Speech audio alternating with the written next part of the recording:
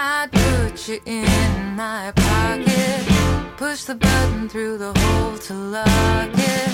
Hold on to you, you're like a treasure. Walk across my hand, it'd be a pleasure. You could come with me.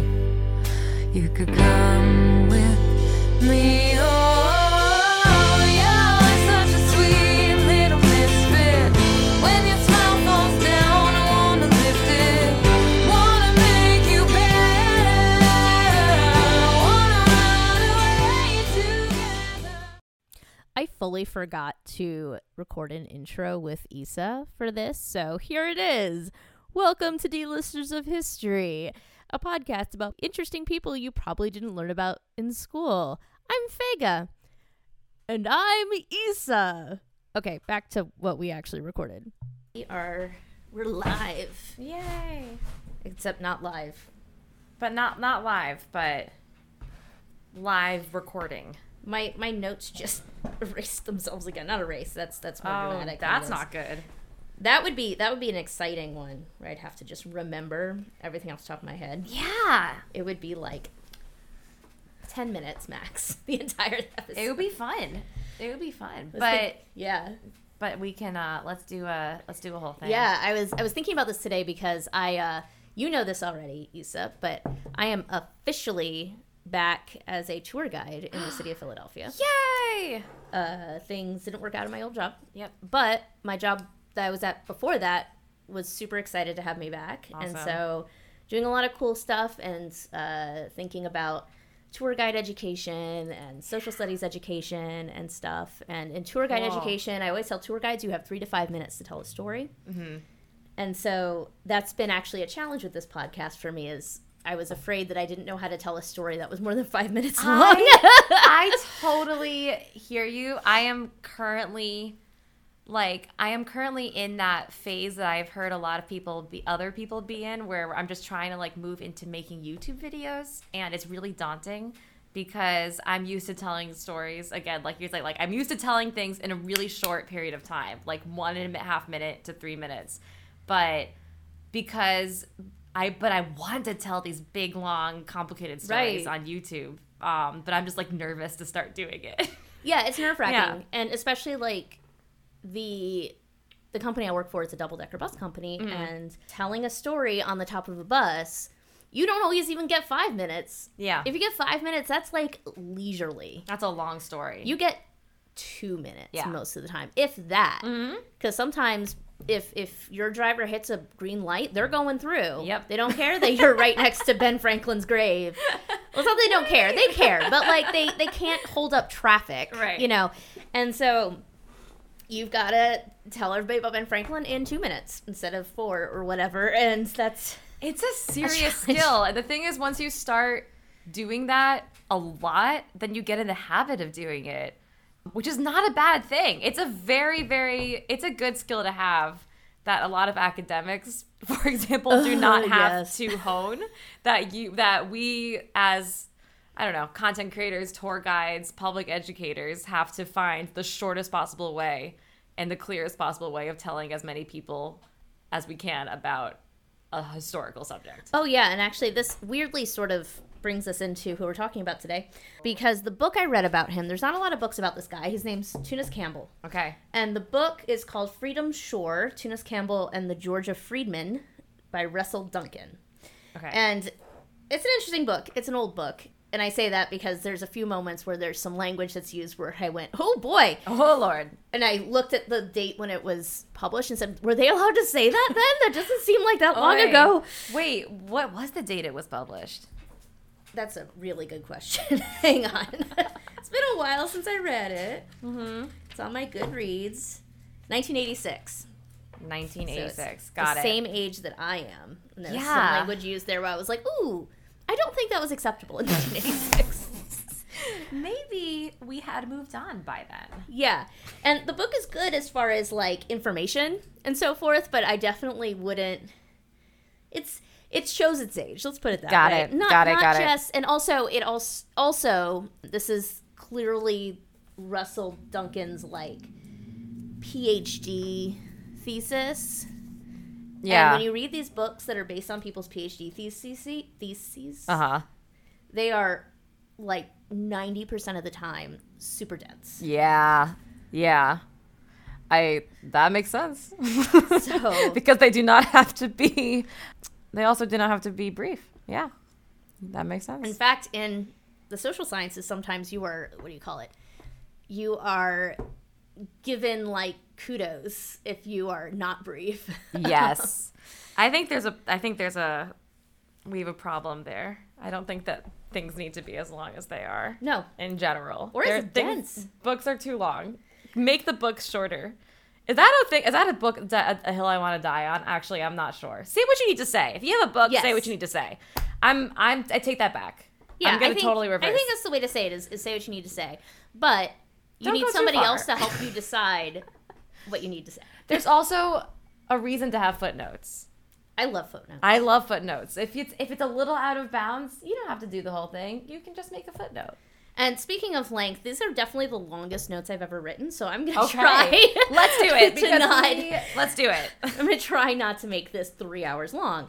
But he did Okay, so many great. things. So He did so many things. Tunis Campbell was born April 1st, 1812 in Middlebrook, New Jersey. Okay. He was one of 10 children, which I'm always amazed when I read these things. I'm like, that is so many children. It's a lot of people in one So house. many people in one house. Yeah. And people's houses were smaller then. Like, my goodness. He was the son of a blacksmith.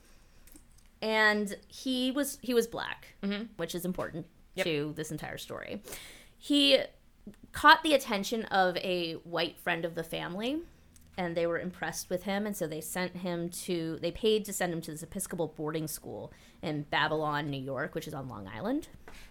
And he was the only black student there. Okay. So this is pertinent to his life because he learned at a very early age how to move effectively in white society.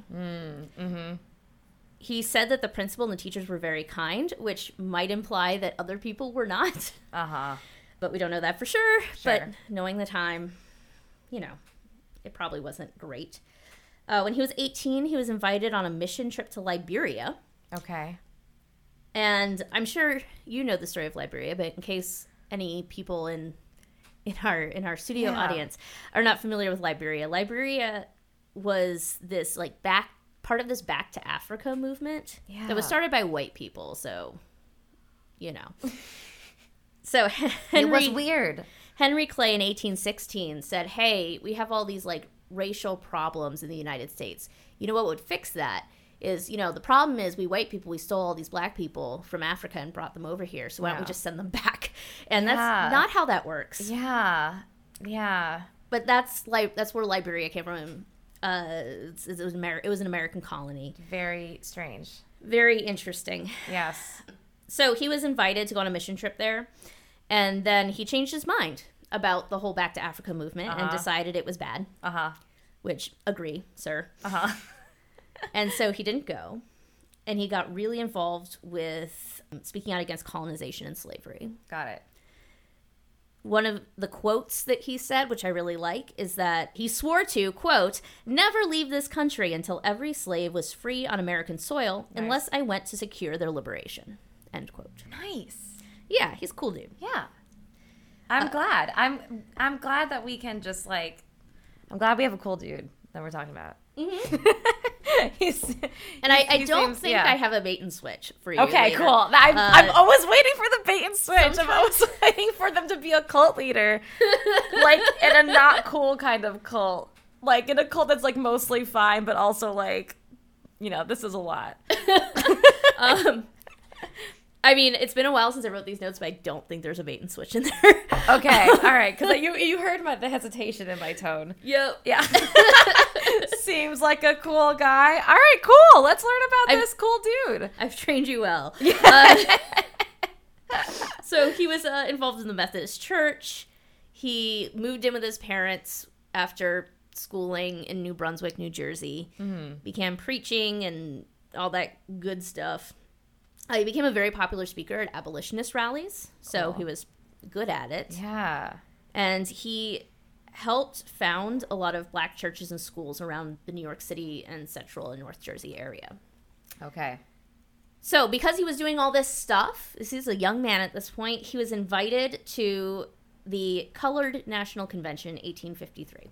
Now, I'm going to make a note here. Throughout this, there are moments, in fact, I was going to say this when I said the name of the book, and I got distracted. Yes. There's a lot of language here that was the accepted language of the time that we no longer use. So when I'm quoting something, I'm going to quote it correctly because it doesn't make sense to me. Maybe I am happy to hear other people's opinions on this, but I figure if I'm referencing a specific organization. Yes. I've looked this up. You can say, if it's a specific organization, especially one that's working towards towards liberation, generally it is accepted to say whatever they call themselves. But I'm always on this language stuff. This is something I care about a lot. Yeah, and of course. I am always open to people's opinions on the matter, especially people who are from the communities that we're speaking about. So the term freedman, for example, was considered quote unquote acceptable for a very long time. I don't know if it's officially unacceptable, but I don't think it's a very good word because it defines somebody by their free or enslaved status, like their whole personhood around that. Yeah. Again, very, very open to people's opinions on the matter. I don't use that word. Yeah. Of course. Okay. Of course. So he was part of the Colored National Convention in 1853. And his big push while he was there was both denouncing colonization, like being against the whole librarian project, and also to remove references to race from materials that the convention was creating, which sounds backwards, I think, to a lot of us today. But he was, at this point in time, a little naive, and he was an idealist. Yeah. And in his mind, if there were references to race in the documentation, it might make radical whites think they couldn't get involved. Interesting. So this was in the documentation for the association he was a part of? Yeah, so it was stuff that the convention put out as official, like, this is what we've decided at this convention. Okay. Interesting. Yeah. Yeah. Yeah. And this is not the last time he deals with that. How he's making his money through all this, like, abolitionist speaking and so forth is something near and dear to my heart, and that is hospitality. He worked in a variety of hotels in New York City and Boston as the principal waiter. Oh, cool. And he even wrote a book about hospitality called Hotel Keepers, Head Waiters, and Housekeeper's Guide. And in it, he said, "Order is heaven's first law. It becomes our duty to aim at if we cannot attain it in all things." Yeah. Hospitality, by the way, a little celebrated art form. An art form not celebrated enough, in my opinion. Oh, for sure. I mean, obviously, tourism isn't technically, well, it depends on who you talk to. There are parts of tourism that are hospitality. The place where I tend to live isn't usually considered hospitality, but we are very hospitality adjacent. Yeah. I am just interested in trades and workers and working and how that can be an art form. I'm interested in how that, how did that interact with his speaking life? Well, it interacted maybe, I don't know that it interacted with his speaking life. It definitely interacted with his life later, in his organizing work. Cool. So, 1861, there's a little event going on then called the American Civil War. Might have heard of it. Tough time. Sorry, that's downplaying it. It was really bad. It was really bad. It was not a good time. But he wanted to join the Union Army, but he couldn't because he was black. Mm-hmm. And he also then, when the Emancipation Proclamation was, I'm skipping ahead 2 years. The Emancipation Proclamation came out in January of 1863. And he presented, he saw his opportunity to be involved at that point. Mm-hmm. And so he presented a plan to the government to educate and uplift freed people of the South. And the president ignored it. Okay. Because, to be fair, I'm sure the president gets lots of proposals about lots of things. I am sure. That was a particularly good one. Yes. But I'm sure that he got that from he was getting that from a bunch of people who were like, hey, this is wrong. My opinion on how we should do this. Well, luckily for Campbell, he had been doing his networking And he had a friend who was able to intercede on his behalf. And so he got a job. The Secretary of War, who is Edward Stanton, commissioned Campbell to report to General Rufus Saxton. General Rufus Saxton was in charge of confiscating abandoned plantations and providing for the formerly enslaved people. Wow. On those plantations. At the time, they called, if you look at the actual documentation, they call them quote-unquote contrabands. Which obviously has problems around acknowledging people's humanity, but it's also an interesting story how that came about. Major General Benjamin Butler was in, the South fighting the war. And 3 formerly enslaved people came to him looking for shelter. Their names were Frank Baker, Shepard Mallory, and James Townsend. And he refused to return them to their, the people who had enslaved them. And he was a lawyer, so he found a piece of the law that he said, look, if you're going to see these people, these human beings as property, therefore, we are at war. And so these people then, if they're property, are contraband. Oh, interesting. And I don't have to give them back. Oh, interesting. Yeah. So it's one of those things that obviously it's not good. Right. This is bad. Right. However, these are the little steps that exist before we get to where we ought to be. Yep. Okay. So I've always found that story interesting. That is really interesting and kind of fucked up. Yeah. But, whatever gets people free also. Right. So Was life okay for them where they were going? I don't actually know. It's been too long since I heard this story. Got it. I didn't get that story from the book. It's just a thing I know. I did look up those guys' names. So clearly I looked it up somewhere. I don't know. I wrote these a while ago. Yeah. I hear you. So in the late summer of 1863, Campbell went to Campbell. I'm going to say his name 14 different ways. Campbell. Campbell. Campbell. Yeah, sure. One of those. All of them. Nice. Went to Port Royal, South Carolina. And he paid his own way down there and brought his own money to support himself. All right. So he may have been commissioned by the United States government, but he was not being compensated for that work. So he goes down there and he gets a little bit of a culture shock. And wait, sorry. What state is he in? Yes. He was in South Carolina. Yeah, that would have been a weird place to be, right? I mean, it made sense for his job. Yeah, okay, yes. But he was born in New Jersey. Right. He had grown up going to an Episcopal school on Long Island with all white people. Yeah. And his professional life had been entirely in New York City and Boston. So he had been free his entire life. Yeah. And he had never in his life before that interacted with anyone besides Frederick Douglass, who had been enslaved at any point in their lives. Oh, wow. So he goes down there and he thinks he knows what's needed. And he discovers very quickly that he, in fact, does not know what is needed. And him being the awesome individual that he he sat down and talked to those newly freed people and asked them what they needed. It's as simple as I hate to say that it's simple, but sometimes just talking with people, it's really the best way to go. And listening. I mean, it's an art. It's an art form. This predates Saul Alinsky. Yeah. But this is sorry, not Saul Alinsky. What am I talking about? It's Freire.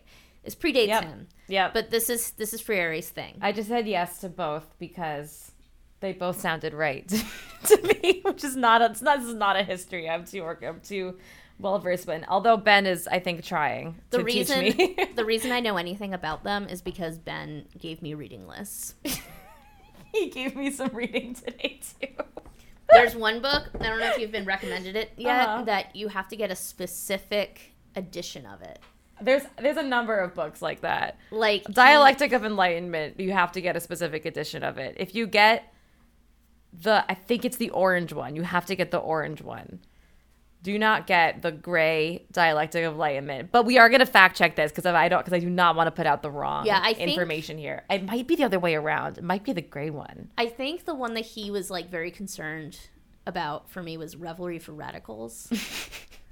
And it was like, it had to be the first edition. You have to get the right edition. Well, otherwise, and to be fair, he like wrote about how the later editions messed up the theory so much in his like PhD thesis. Yeah. So like, this is something he cares about. Oh yeah. No, I fully trust you, full trust to Ben on what editions and what translations are the right ones when it comes to organizing history and theater and a bunch of other subjects. So I didn't realize when I picked this topic that this would be so much in that wheelhouse. In fact, I do not remember where I got this book. I was thinking, who am I going to do next? And I saw this book, and I have literally zero memory of how it came into my possession. Cool. Well, tell me what happens next. Yeah. So he sits down and he listens, and what he finds out is that the people who are newly freed, they'd experienced violence, of course, at the hands of people in the South, but they'd also experienced violence at the hands of Northern opportunists and Union soldiers. So these people were just fully done with white people. Yeah. The quote that I pulled out, that was a quote that he had written down from a survivor, was that the victims would be glad if all the white people would go away and let them live by themselves. Which, honestly, I get it. Definitely get that. But this was something that he had to learn because he had been living in white society for his entire life. Yeah.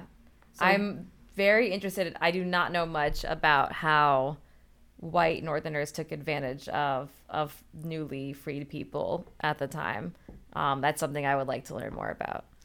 Yeah, my knowledge of it is pretty like broad because I know that the Union soldiers would just come in and mess stuff up. Yeah. And the Union soldiers, man, they were on the right side, but they were sometimes dicks. Yeah, some of them were jerks. Some of them were jerks. Yeah. So I know that because I watched Cold Mountain. Yeah. I love that movie. I watched Cold Mountain, and that's how I know. It's the only reason I know. Great movie, best soundtrack. Very good acting. Excellent acting. I have not watched it since it has Shape Note in it. Yes, it has great Shape Note in it. I have not watched it since I was in 6th grade, so I don't remember. But it's we love Cold Mountain here. Yes. Yeah. So the victims of enslavement were saying like, we just want to be left alone at this point. Really checks out.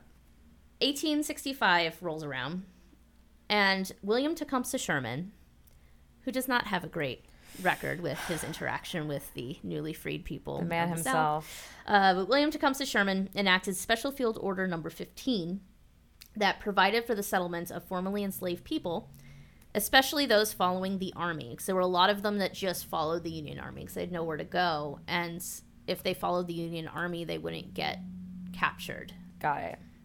And so he made an exclusive reservation made up of the islands, this quote, the islands from Charleston south, the abandoned rice fields along the rivers, from 30 miles back from the sea and the country. Okay.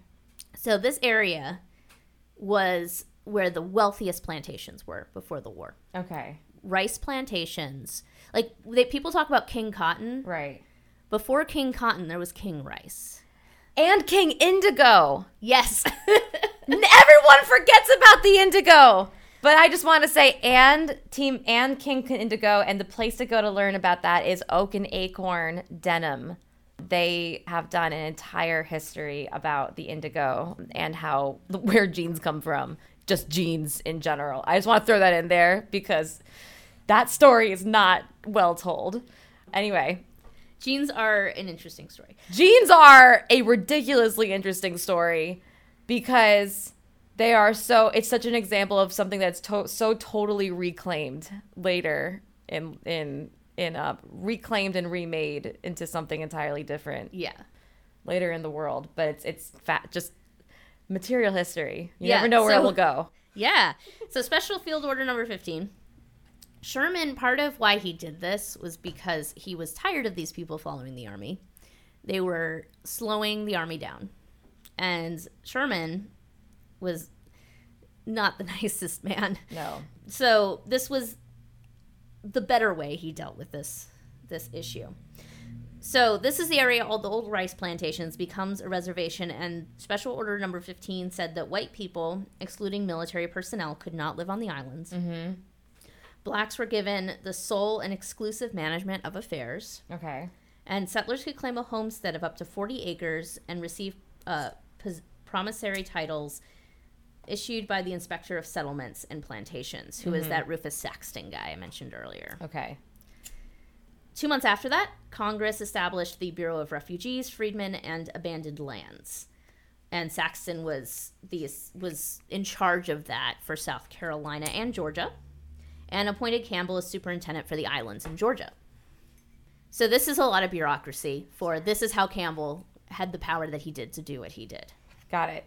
And is he in charge of all of this? He's in charge. So Campbell is in charge of the islands off of the coast of Georgia. Interesting. Which are these, like, former rice plantations Got stuff. Got it. Okay. So Campbell gets to it. He starts writing to organizations in the North for assistance with food and clothing to get what was called Sea Island Colony off the ground. Mm-hmm. And we don't know if he actually intended for it to forever be a separate colony. Yeah. From the rest of the United States, because, of course, early on, we know he was really into integration. Like, he wanted white people and black people to be truly equal. For sure. And in ways that we still haven't achieved. Right.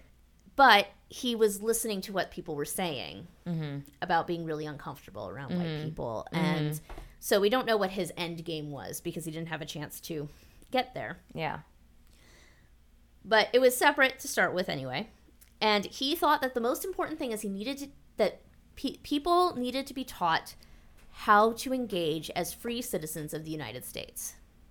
Mm-hmm. Because there's all these things we learn as citizens of the United States that they were never taught. Right. Like, what is voting? Yeah. What are you voting for? Yeah. How does the judiciary work? Yeah. These really nuts and bolts things. Yeah. And so he formed a government in the Sea Island colony that was based around the United States Constitution. Uh-huh. He formed a 275-person militia. Whoa. Which is... Some white people are not happy about that. It's going to come up.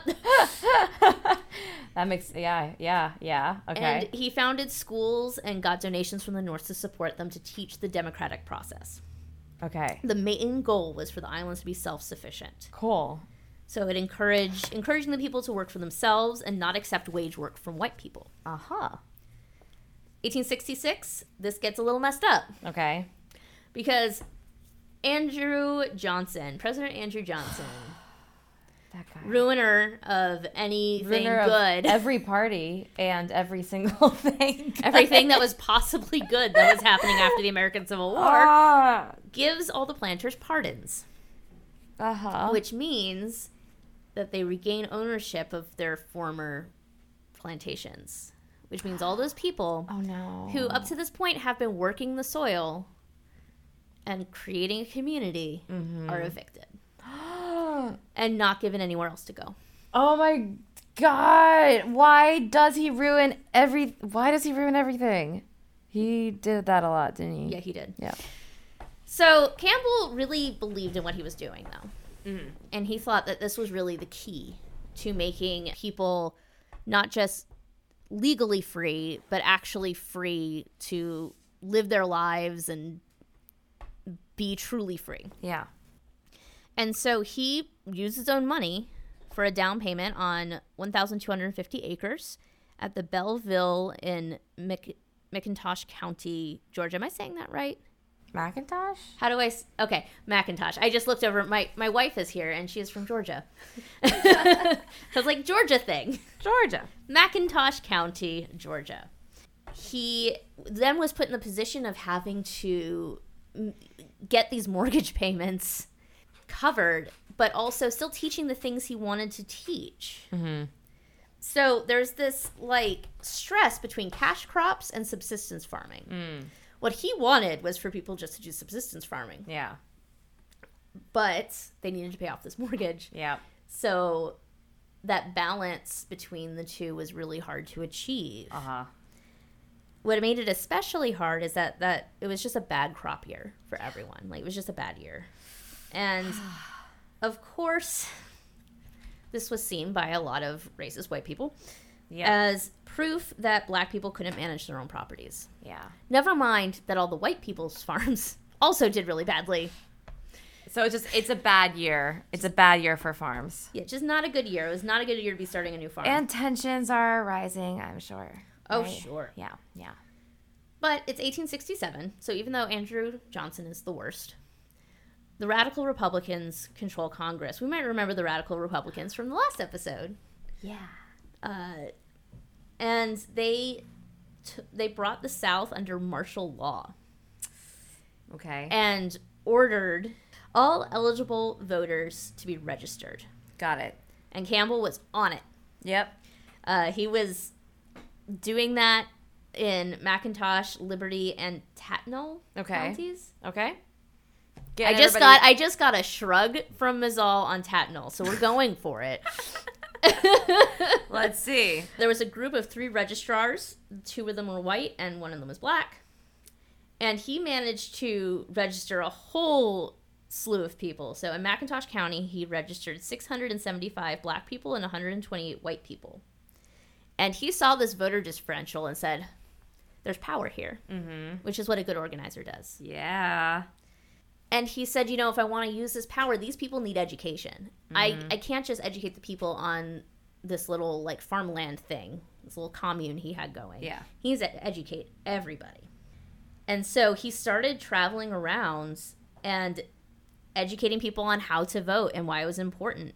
And he combined it with religious sermons, which got people coming out. Ooh. And also created this feeling of it's not just your civic duty, but your religious duty. Interesting. To participate in democracy. Whoa. I think part of that was he was just a religious guy. Sure. I don't know that was something he was specifically thinking about. But, I mean, not the first time that civil rights and religion would go hand in hand. Nor the last time. Nor the last. Yeah. So we know that much. He was also sent to like I said, this guy did so much stuff. Like, I'm having such a hard time telling this story because he just did so many things. He was a productive man. And it's usually easy for me to go in and say, well, okay, this thing isn't important and this thing doesn't serve the story. Right. But there was so little I could cut out from this man's life. Yes. So he was part of the Georgia Constitutional Convention for developing a new state constitution. This is something that I hadn't thought about in a while because I hadn't thought about Reconstruction in a while. But this was part of Reconstruction, was bringing the southern states back into the Union. And part of that was these really basic things like rewriting the Constitution. He was voted to go there because the white people in his region withheld their ballots. They did that thing where they're like, we're mad, so we're not going to participate. Well, it's just like such a weird, I don't know. It doesn't seem like a very effective strategy. No, it isn't. And they figured that out later. But at that moment, there are consequences to doing that. Like, oh, wait. I mean, I'd love for them to do that every time. Yes, you know. So we're both like, I think we both had days where our brains are just fully fried. I have been I've done a lot today, and I did get a coffee date that was canceled, but I don't know how I would have done today with that coffee date. Do you know what I mean? Mm-hmm. That would have been too much. And but now we're here, and I feel okay, but definitely fried. Yeah, this is a long week. Same. Yeah. And it's Tuesday. No, no. It's only Tuesday. No, I am hyped for Shabbos this week because it's just going to be a long struggle. Yeah, this week's a lot for me too. Yeah. Okay, so he is voted to the Georgia Constitutional Convention, and he is one of 37 black people who's been voted to the 170 delegate convention. Cool. And he was a prominent member of the convention because he actually attended all the meetings. Good going. Which sounds like it should be the basic. Yeah. But it's not. Yeah. Still today in politics, like, politicians are not in Congress that often. Man, it's kind of crazy because a lot of people just don't go to meetings, including our politicians. Yes. That's fucked up. Anyway. But unless people really want power, and he did. So Yeah. he went to every single meeting. Nice. And he was seen as the level-headed radical. So the moderates looked at him as somebody who they could negotiate with. Which is a good way to be. You know. Yeah. But this is where his naivete comes out again. Mm-hmm. And I wonder if there's an element of when he was with these people that he was meeting in Georgia and South Carolina, he was learning and changing his opinions, but back in a predominantly white space, if he, like, kind of went back to some of his old habits, because he thought that discrimination could be legislated away. Interesting. Yeah. So legislation helps. Yes, it is. Yes, it helps, but also this is the opposite of what I should be saying as an anarchist, but sometimes it's needed. But it's the stress between the world as Yeah. it ought to be and the world as it is. Yeah.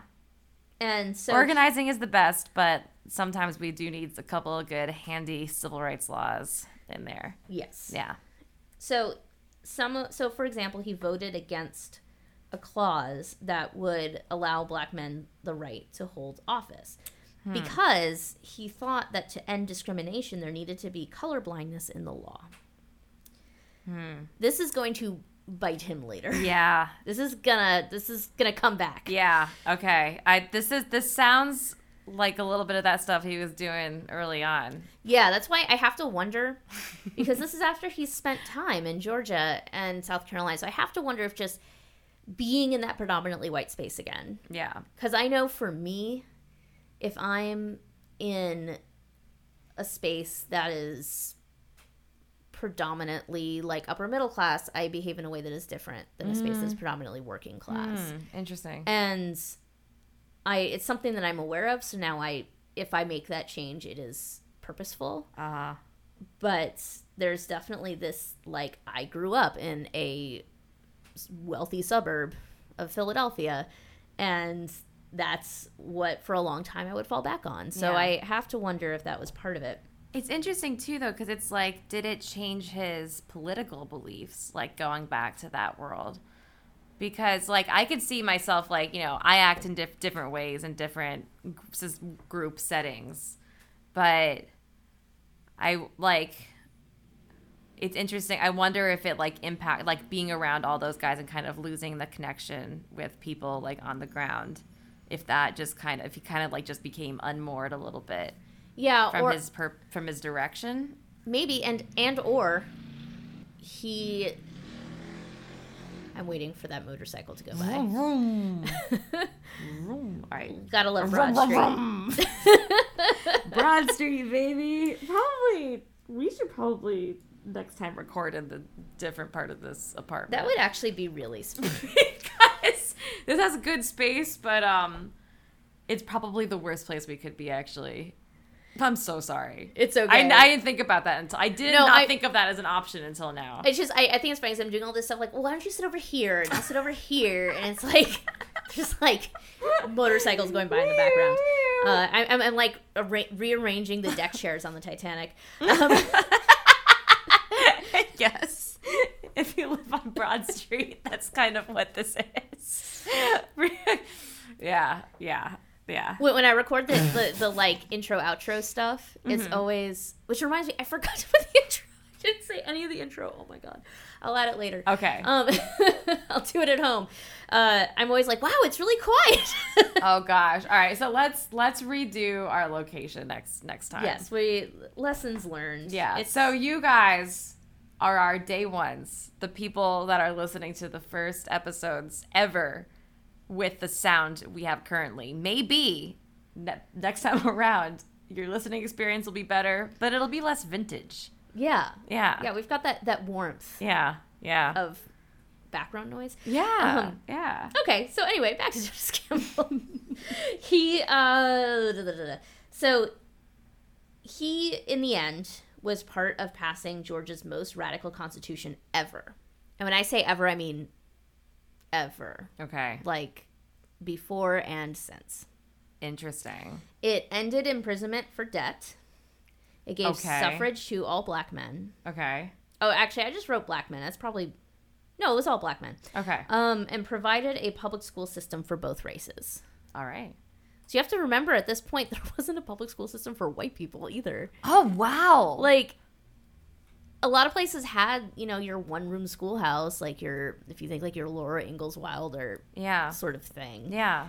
But it wasn't like a public school system. And so it was two separate school systems? Oh, yeah.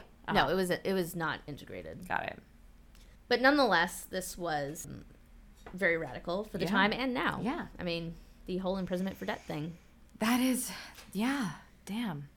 So he was voted one of 3 black people on the first Georgia Senate under the new Constitution. And that was with the white people not withholding their ballots. All right. But nonetheless, the Democrats were beaten more than 2-1 because there were just a lot more black people. Right. And conservatives in the Georgia Senate were upset that any black people were in the Senate, even though there were only 3 of them. Uh-huh. And so, in response to that, Senator Milton A. Nope, that's not how you say his name. Senator Milton A. Candler. Not Chandler from No, Friends. I really wanted to be Chandler, but there's no H. Oh, so sad. Unsuccessfully entered a resolution against all 3 black senators, arguing that the Constitution did not grant blacks the privilege of office holding. Okay. So they're going strong right out the gate. Okay. Oof. This was unsuccessful, but then they started ganging up on one of the other black senators named A.A. Bradley. A.A. Bradley was a hothead. He actually got chucked out of the Constitutional Convention for using abusive language against white people. And they went after him because he was the easiest target. Yeah. And so they investigated him for a crime of quote-unquote seduction in New York. Okay. And Seduction. Campbell actually sat on that committee, probably just to make sure he got, you know, a fair shake. Yeah. And conservatives use this as an excuse to get rid of Bradley because he was black. Campbell filibustered it, though. He filibustered for 3 full days. Wow. Whoa. Yeah, because, and also, like, New York was like, this seduction isn't against the law in New York. What is seduction? Like seducing somebody? I think so. I think it was. You could be charged with seducing? Well, you couldn't. It wasn't, I think it was against the law in Georgia. Okay. But it wasn't against the law in New York. Huh. And so I've never heard that as a legal term. Same. That's Which is why I'm so, like, I think. Who was seducing who? I think he was seducing young ladies. Okay. I guess. But were they too young? I don't know. I was going to say I don't think so, but, like, who knows? Okay. It's the 19th century. Anything's possible. I'm so sorry. Who was being charged with seduction? A.A. Bradley. A.A. Bradley. Who is another black senator who is Got it. a radical and a hothead. So it's kind of, this is a bullshit charge, yes. I assume? Okay. Yes. Got it. Very much so. Got it. Which is why, even though I didn't get the feeling that Campbell was, like, BFFs with Bradley, he still filibustered for 3 days because it was nonsense.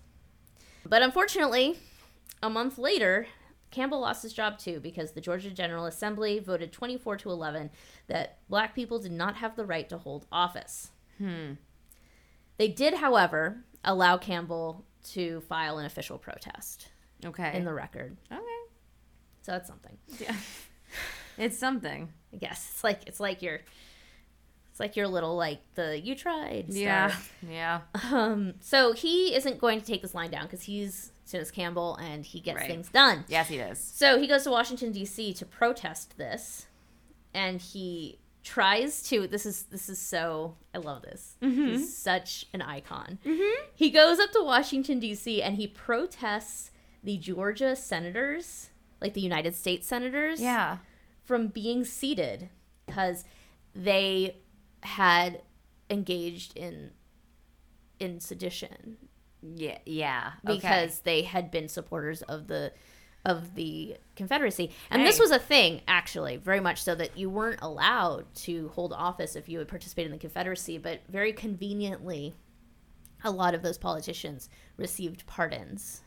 Right. From President Andrew Johnson. Andrew Johnson. That our jerk. Asshole. Somebody should impeach him. Yeah! He was impeached. So he goes up, protests these Georgia senators from taking their seats, and he also started the conversation that would result in the 15th Amendment, which is the right of citizens of the United States to vote shall not be denied or abridged by the United States or by any state on account of race, color, or previous condition of servitude. Okay. And this really shows how much he's learned at this point. Yeah. That you actually do need to mention race, because if not, people are going to take advantage of that. Yes. He then moves to Darien, Georgia, where he had been voted Justice of the Peace.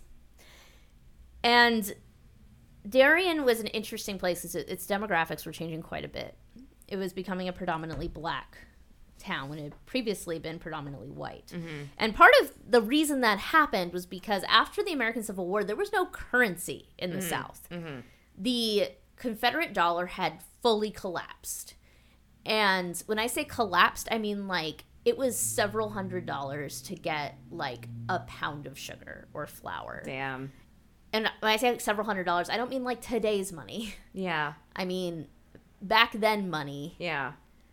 So there was the Confederate dollar was just a disaster. And then all of these planters, in order to show their support of the Confederate movement, had put all of their wealth in Confederate dollars.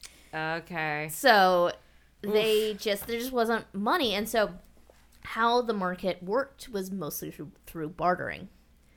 And, interesting. And in that way, in Darien and other places, a lot of black people got land because all that white people had was land. Yeah. And black people had skills that were needed by the white people. Yeah. So this was happening in Darien, which is how Campbell ended up Justice of the Peace. And he saw this as an opportunity to really show how things ought to be run. So one thing that he was still harping on was the importance of land ownership. Mm-hmm. A lot of black people were in a situation where they had to decide between sharecropping and labor gangs. Yeah. And we tend to think about sharecropping in this really negative light today because it was negative. Right. There were a lot of issues with sharecropping.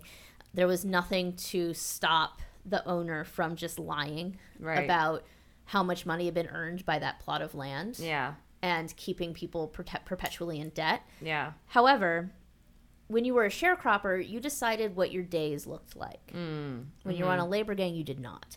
And that was really valuable to especially formerly enslaved people. Yeah.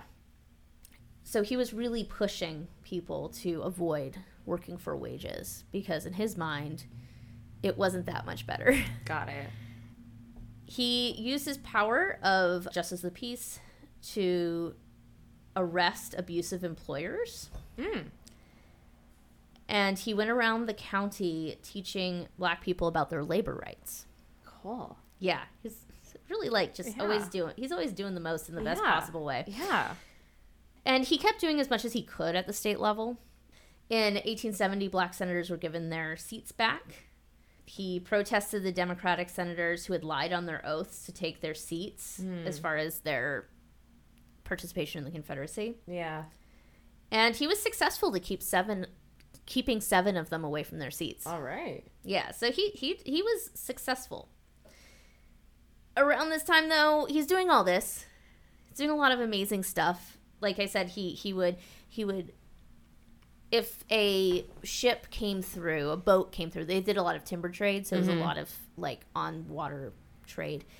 And if he found out a boat captain was treating his employees poorly, he would just arrest him. Nice.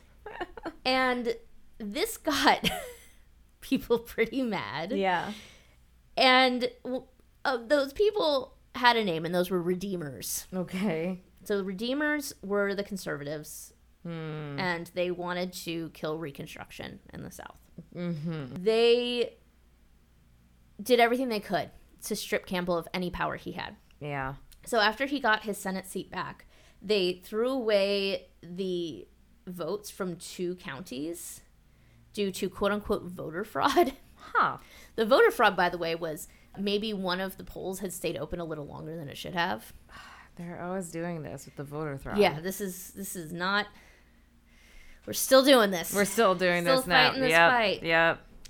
So they started to use the people that he had arrested as justice of the peace to try to get him removed from that position. Interesting. Okay. So at one point, a white man named Fisher reported that 2 black men had burglarized his bakery. Campbell sent out his deputies, and they couldn't find the perpetrators, but they did find the stolen property that they returned to Fisher. And then Fisher was presented with a $73 bill for services rendered and got very upset, was cursing Campbell out, and was imprisoned for contempt of court for 5 hours. There was also another case where he fined a white man named Isaac Raff, who burglarized 2 homes. He gave him a fine of $100 and in order to keep the peace for 6 months. Raff never paid, and he never served his jail sentence. He skipped town. Okay. So the Redeemers found these cases, and were like, we got this. We can get Campbell thrown in prison over this. Oh, damn. Okay. Which is ridiculous because he didn't do anything illegal, but yeah. Yeah. So they get this guy, Judge Henry B. Tompkins, who just decides that it's his personal mission to get Campbell in prison. Wow. He refused to set bail or set the bail outrageously high.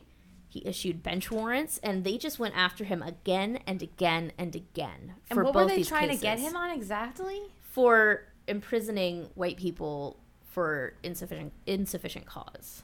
Uh-huh. Okay. Yeah. Jesus. Yeah. And also, they were having a hard time forcing him to do the bench warrants because the black townspeople, he had organized them into a militia. Mm-hmm. And so when people were trying to, like, take him away, the militia would fight back. Yeah. And Campbell wasn't asking for this. They were just like, no, like, you're not taking him. He was given bail of $3,000, and he couldn't make it, so he was brought to prison, although lots of these militia folks were kind of staring down the folks and taking him away, which they deserved. And it went through just appeal after appeal after appeal. And we have this rule in the United States against double jeopardy, which is this idea of you can't be tried for the same crime twice. Uh-huh.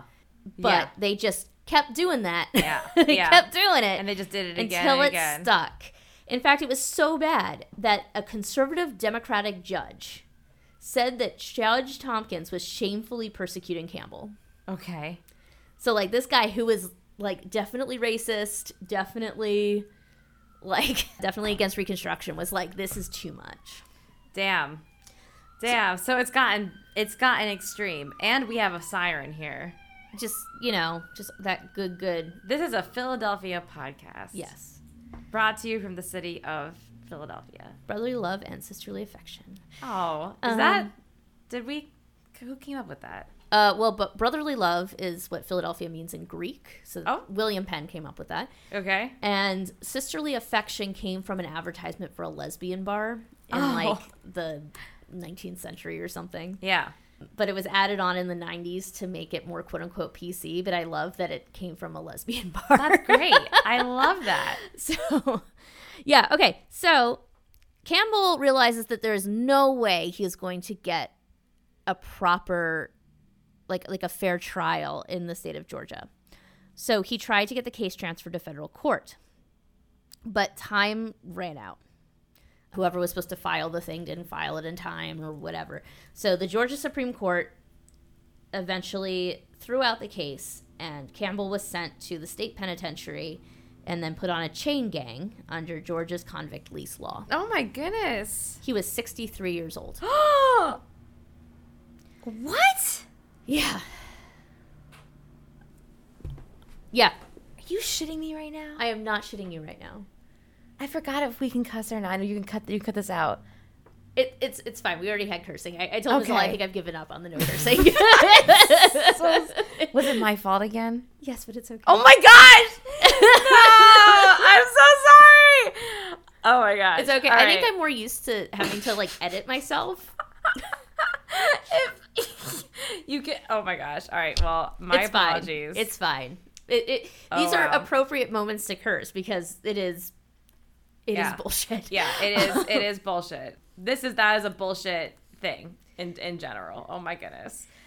And he did what he could to get good treatment. He was very charming. Yeah. And so he got good treatment from the overseer. But the overseer was not a good guy. Like, in that same time period, several black people died from whippings under that overseer's watch. Yeah. So Campbell was really just surviving any way he could. Yeah. When he was released, he left the state. Was just done with Georgia. Yeah. And so he went to Washington, D.C. to speak on behalf of the black people of Georgia. Mm-hmm. And he did, however, give a farewell speech to the McIntosh black citizens, December 30th, 1882. And then he died in 1891 in Boston, and we're not really sure what happened between those dates. He really fell off the map. In 1907, so about, I can do math, 16 years after he died, the Georgia General Assembly officially disenfranchised black people. Oh, wow. So black people could no longer vote in the state of Georgia. Wow. This happening so late, like 1907, that is a long time after the American Civil War. Yeah. And this is where Tunis Campbell is really important. Mm-hmm. Because Reconstruction was unfortunately a failed project in the United States. Mm-hmm. And there were a lot of really good people doing really good things. Mm-hmm. But the redeemers, quote unquote, were just too powerful. And they were able to kill Reconstruction. Yeah. Campbell, because of his work in Darien, kept Reconstruction alive in parts of Georgia far later than anywhere else in the United States. Wow. So Reconstruction basically didn't exist anywhere except in this McIntosh County, Georgia. Wow. Due to Tunis Campbell. And also because of this, he's gone down in history as an opportunist carpetbagger. And I know growing up, I remember being told about the carpetbaggers coming down and just taking advantage. Mm. And that's not what was going on here at all. Yeah. But that's the story that has existed because, racism. Yeah. But I think there's a lot we can learn about Tunis Campbell. That I think Tunis Campbell is somebody we should talk about more because he did a lot of the things that I think we need today. Yeah. I mean, listening to disenfranchised people is huge, but not to the exclusion of the things that you know. Right. Like, you can have both. You can know, like, academic stuff. Yeah. And also learn not academic stuff from people on the ground. Yeah. I mean, he needed both those skills to do all the things he did. Uh-huh. And this sounds really bad, but to make sure everything's in writing, because he really trusted people at various points to do the right thing, and they didn't. Yeah. And so I know you're an anarchist, so this goes against your general feelings, but sometimes we need to have laws and stuff. We do need to have laws and stuff. I am an anarchist that thinks that in our current society we need to have laws and stuff. Right. And this is the thing of whenever somebody might say to you, like, okay, I mean, sure, I think that insert progressive idea here. Yeah. Gay marriage, better policing, whatever. Uh-huh. But why do we need to legislate it? Yeah. I don't know if the listeners have had this happen. I've had people say this to me before. Like, we don't need to legislate all this stuff. Yeah. Yeah. Yeah. There's a reason. There is a reason to legislate stuff. And the reason is what happened to Tunis Campbell. And there's reasons to, there's a reason to vote. There's a reason to vote. I am a very proudly voting anarchist, and I get very frustrated with people that don't vote. The power that Campbell did manage to amass was entirely due to voting. Yeah. It is a very powerful tool when you have that right. When you have that right, you need to use it. Because especially from where I'm coming from, you're actually closer to anarchy if you vote, because it means that your voice is more powerful than it otherwise would have been. And also the importance of educating voters. Yeah. Because we don't have a great percentage of people who vote in the United States. Yeah. And there's a lot of reasons for that. Yeah. Also, the other thing I like to say is, if you just find that you are just way too disgusted with both candidates, there's a point where that's understandable. At least vote local. Vote local. Vote down the ballot. If you cannot vote for the two presidential people, your local votes make such an enormous difference. Most of the things that impact you on a day-to-day basis are local laws. And we see this with Campbell, too. Yep. Campbell held back the destruction of Reconstruction in his county in Georgia. Yeah. And that may seem like a small thing, but it was not a small thing to the residents of McIntosh County, Georgia. Yeah. It was not a small thing to the people in Darien. Yeah. It is really good for more communist, anarchist, far left people to get out there and put your votes in for your local people, especially. Local people and ballot measures. And ballot measures. Take a look at those ballot measures. There is an effect happening around you, and it would be silly to not take 5 minutes to have a little say in that effect. That's my quick. And while we're just to close this out, yes. I'm going to add one last thing to the soapbox. Pay attention to special elections. Pay attention to special elections, and they're easy to miss. They're so easy to miss. And if you feel Pikachu, if you muzzle the mic, it's not going to turn out well for anybody. Pikachu has been sitting in Issa's lap this entire time. It's he very has cute. Been. It's like extremely cute. He's been very lovely today. Vote in your special elections. And what was the other thing? Take a look at the special ballots. Oh my gosh, was there something else? Vote down the ballot. Vote down the ballot. Down ballot. And vote. Voting is really is. Like, it really is important. On the national level, it might be a drop in the bucket, but on the local level, it is not. It is not. Your vote is very much, it's like hundreds of times larger in the local. You could say it that way. Yeah. If your vote is a drop in the bucket in the national level, which in every scenario, yes, it is for sure. There's no denying that. Especially with the whole electoral college. The whole thing where we don't actually have a democracy. Yeah. I hate that part. It's like, I know why it happened. It doesn't make me like it anymore. It's not a good thing. It's among the ideas that the founders, the people who wrote the Constitution had, that made sense in a vacuum, that do not actually make sense. Yeah. And I'm not going to get on that soapbox, because I can go on for a while. We're not going to get into that.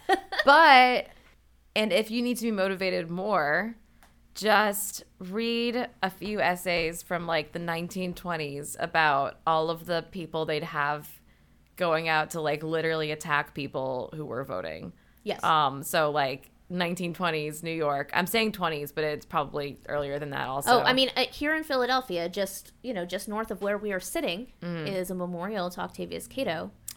Yep. Who was assassinated for supporting the black vote in Philadelphia after the American Civil War. A lot of people died so that you could vote, and were beaten very severely. Yes. And so I'm thinking about the first women that were out there voting.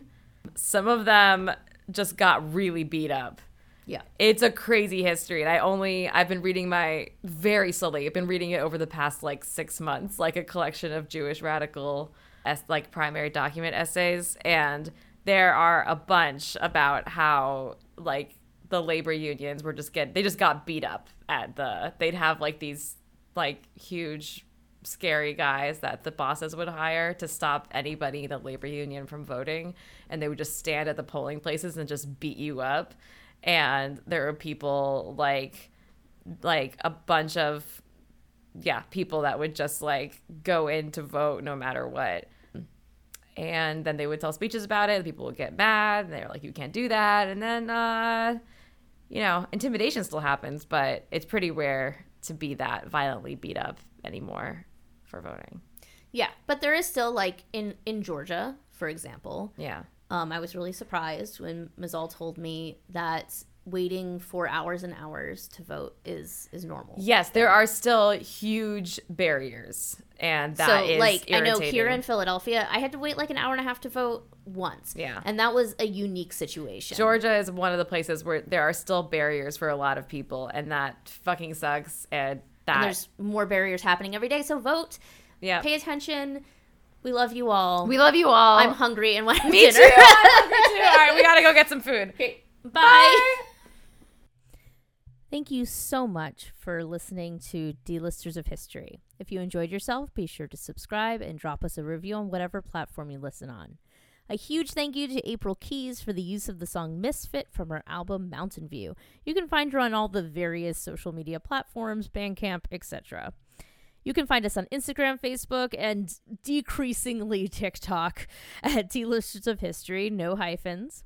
A big shout out to the folks supporting us on Patreon, like the glorious Michelle. If you want to support us and get access to all sorts of exclusive content, become a patron of the program.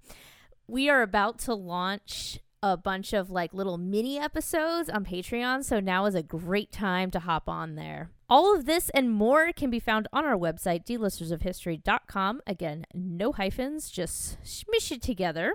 And our next episode will be coming out on March 20th, and that will be the last episode of Season 1.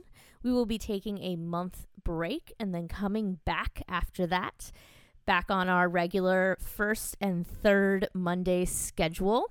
But in the meantime, if you become a patron, you can get, again, lots of mini episodes, which will be dropping soon. And now for an episode relevant audio drop.